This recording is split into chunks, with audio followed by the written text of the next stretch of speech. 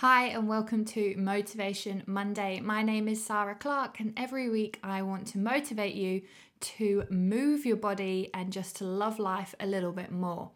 In this episode this week, we're going to be talking about body sizes and also touching on body shame, because this is such an important topic, especially in the world of fitness, which is where I find myself, and it stops so many people from doing incredible things. So if you've ever had a thought in your mind about that you are the wrong size, the wrong shape for anything in particular, this is the episode for you.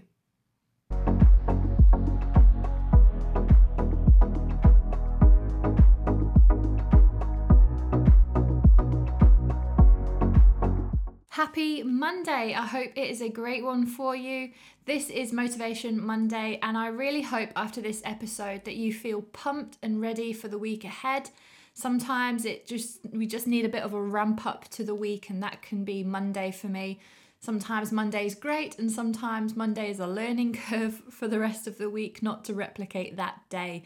So whatever it's been for you as you're driving home today, I want you to just take a deep breath and listen in, and then hopefully we can get rid of some really rubbish habits and help you to build some new ones. So this week I wanted to talk about body shapes and sizes. I don't think it's talked about enough in the way that I'm going to be talking about it, because actually in the fitness industry it's completely reliant on the fact that you don't like yourself, and I am sick and tired of that. I just genuinely think I'm going to put the biggest point I've got out right at the beginning. I genuinely believe that if you don't like yourself, or you don't like the way you look, or you don't believe that you're right, or that you think there's something wrong with you, and you're basically living in shame for what you are, I don't believe you're going to make life-changing changes that are sustainable and healthy. So many people come to join my gym, just about July, and they're like, oh, I'm going on holiday next month and I have to be size 10. Or my friend's getting married in 3 weeks' time and I have to be this size. And I really can't stand it. It's so unhealthy and so sad because, if you truly believe that there is something wrong with you and you're only motivated by changing yourself so that it is right in the eyes of somebody else, then that is not healthy, and it is not going to grow. Well, it will grow, but not into something that is good, and it won't motivate you for the rest of your life. And yes, you may be motivated for the next 3 weeks to only eat bananas and to run a 5K every day. But if you did that for the rest of your life, there's going to be some real bad effects. There's probably going to be some bad effects in 1 week if you're only eating bananas. But if you are doing crash diets or crash anything, you are going to crash. That is the long and the short of it. And so really what the answer for me is trying to reverse what I think society has done over the last couple of years, last decades maybe, which is telling you that you need to be a certain size, you need to be a certain shape, you need to have legs that look like this, you need to be able to lift this amount of weight, you need to be able to run, you need to be able to do this in order to be normal, or if not just normal, a valuable member of society. And it's just so awful. And I want you guys, if you are in that position where you're feeling like that right now, I want you to just try and draw a line in the sand today and just decide this is the day that I'm going to start to love where I am right now. And the way I'm going to do that with you, and I want this to be dead practical, is I want you to be motivated rather than by the way you look, and just to completely flip it and to be motivated by the way you feel. And I know that is completely contrary to everything that the fitness industry or the social media industry, whatever you want to call it, is trying to tell you.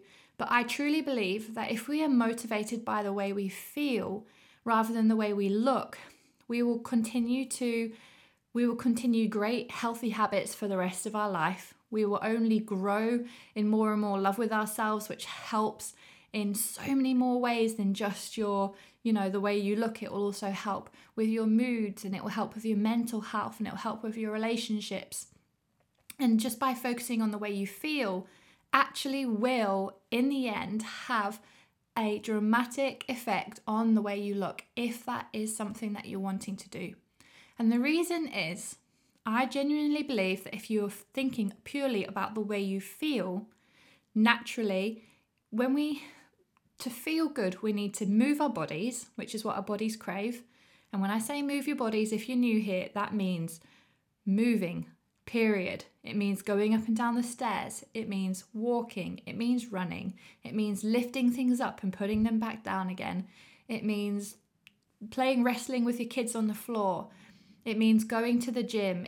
Whatever it means for you, that is moving your body. If you are moving your limbs around and you kind of get out of breath like I am right now, I'm not moving my body, but that is in effect exercise. Let's just take it straight back to basics. That is exercise. You don't have to have a membership. You don't have to join a crazy cult, whatever it is. You just need to move your body more than you sit down. Okay? So I truly believe that if we move our bodies, we will actually want to eat better. And what I mean by that is, I don't know about you, especially this, you might find this in the summer, for example. The summer, your mood is generally naturally up, and so you decide to go and exercise outside, and you feel absolutely awesome afterwards, and you think to yourself, oh, I'm really craving a salad. And you think that it's, that it's summer that's doing it, or it's exercise that it's doing it, but it's because your body's craving you to replenish it with things that it's lost as part of your exercise. And so if you exercise, I genuinely believe that your body will tell you and cue you to crave something that is better for you. And again, if you're new here, what I see as better for you is food that makes you feel good. And I don't just mean like that makes you feel good in an instant, because I can tell you for one that Chinese makes me feel incredible in the moment. I'm thinking this is the tastiest thing in the world. And then 1 hour later or 2 hours later, or generally the morning afterwards, I am like reaching for 3 bottles, 3 liters of water, probably some paracetamols. Like, oh my word, it does bad things to my tummy. So that to me, therefore, is not a good food. I still eat it from time to time because I weigh up the choices. I tell myself, yep, okay, I can deal with the after effects because I want that taste so badly. But in my mind, that is under the category of not good food. Okay, so when we talk about exercise, we talk about moving our bodies. When we talk about food, we talk about things that make you feel good 1 to 2 hours afterwards. So feel good food. Or food, remember, is fuel, so feel good fuel. Okay? Is your food fueling your body correctly, giving you energy, enthusiasm, and brain power?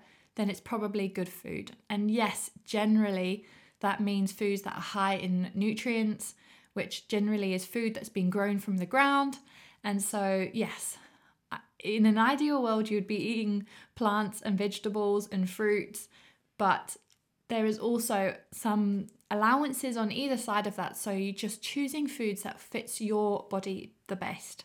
So going back to my point, I believe that if we move our bodies more, we will naturally want to eat better. And when we eat better, it releases more energy. And that then becomes a cycle, because then we have more energy and we decide that we're craving a workout again. And so we work out again, which craves more healthy food. And then you're in this amazing cycle where your body's just loving what it's doing and doing all the things it was designed to do.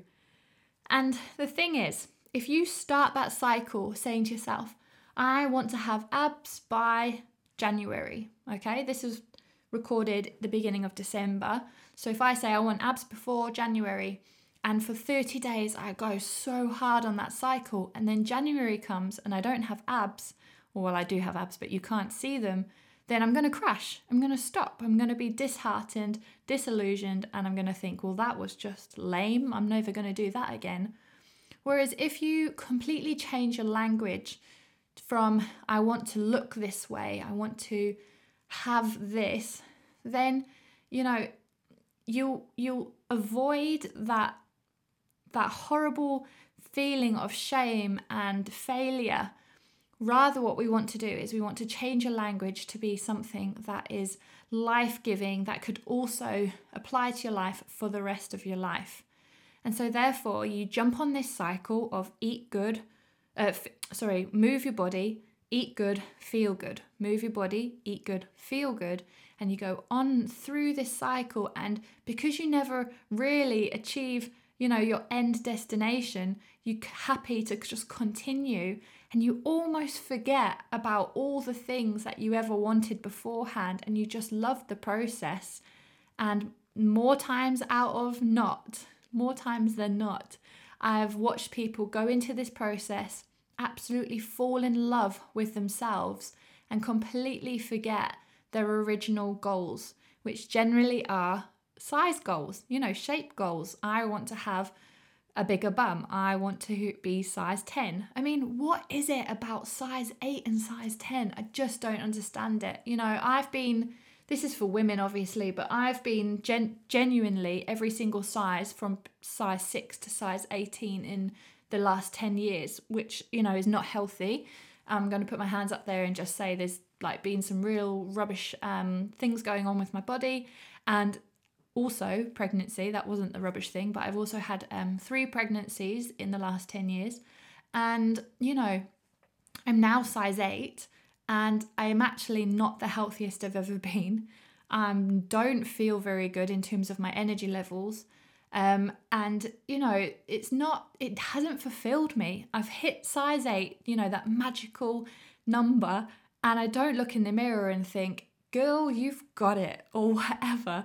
There's not going to be a size or a shape, because you're going to always want more. If you are motivated by what other people are telling you to be motivated by in terms of the size of your body, the shape of your body, the world is never going to be happy with you, because they're not you. They're all looking at you from a completely outside perspective. So if we give the world the power to tell us what shape we should be, what size we should be, how much we should lift, how many times a week we should go to the gym, whatever, you could apply that to so many different things. You are putting yourself in a really rubbish situation there. And it's going to end up in shame and sadness, generally. So I really want you to try and flip this on its head from today.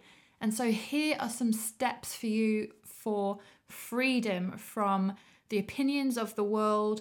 I mean, they're completely unfounded. I mean, why on earth did we decide in the 60s that people should look like stick insects? There are people that are skinny and they are beautiful and they are capable of incredible things. And then there are people that are bigger and they are capable of incredible things also. Why does the people that are bigger get told that they shouldn't be that big? In my gym, I don't know about your gym, but in my gym, the bigger you are, it means the more weight you can lift, which girls generally then realize that they want to add more weight on so they can add more weight onto their weightlifting, which is so cool. But you know what? If you're skinny, brilliant, you can do great things. If you're bigger, brilliant, you can do great things. Let's stop looking at ourselves and judging how valuable we are to society, and let's just judge ourselves on the things that we do for society. If you need something to be judged on, then you can judge yourself based on that if you want to. But the best thing for me is to follow these steps to try and get your head away from judging yourself based on what others think about you. So my first one is to practice good vibes only at the mirror. And I mean that to be as cliche as it sounds. I literally had a sign that I hung on my mirror for a while after I had babies. Obviously, my body looked a completely different body to what I was used to. And so naturally, I was a little bit shocked every day when I looked in the mirror. But I had to remind myself that I have to fight for my right to be happy in my own body. So I hung this sign on my mirror, and it just literally told me every single time I looked in the mirror and thought, oh, you have ... or you look ... I would see that sign and I would instantly say to myself, you know what? I am great. I look brilliant. I've been through loads of body changes in the last year and I've got lines to show them, brilliant, but I look great and I can do great things. Okay, so you can change your language from I look to I do or I have or I am, and just basically be intentional with what you're going to choose to say to yourself.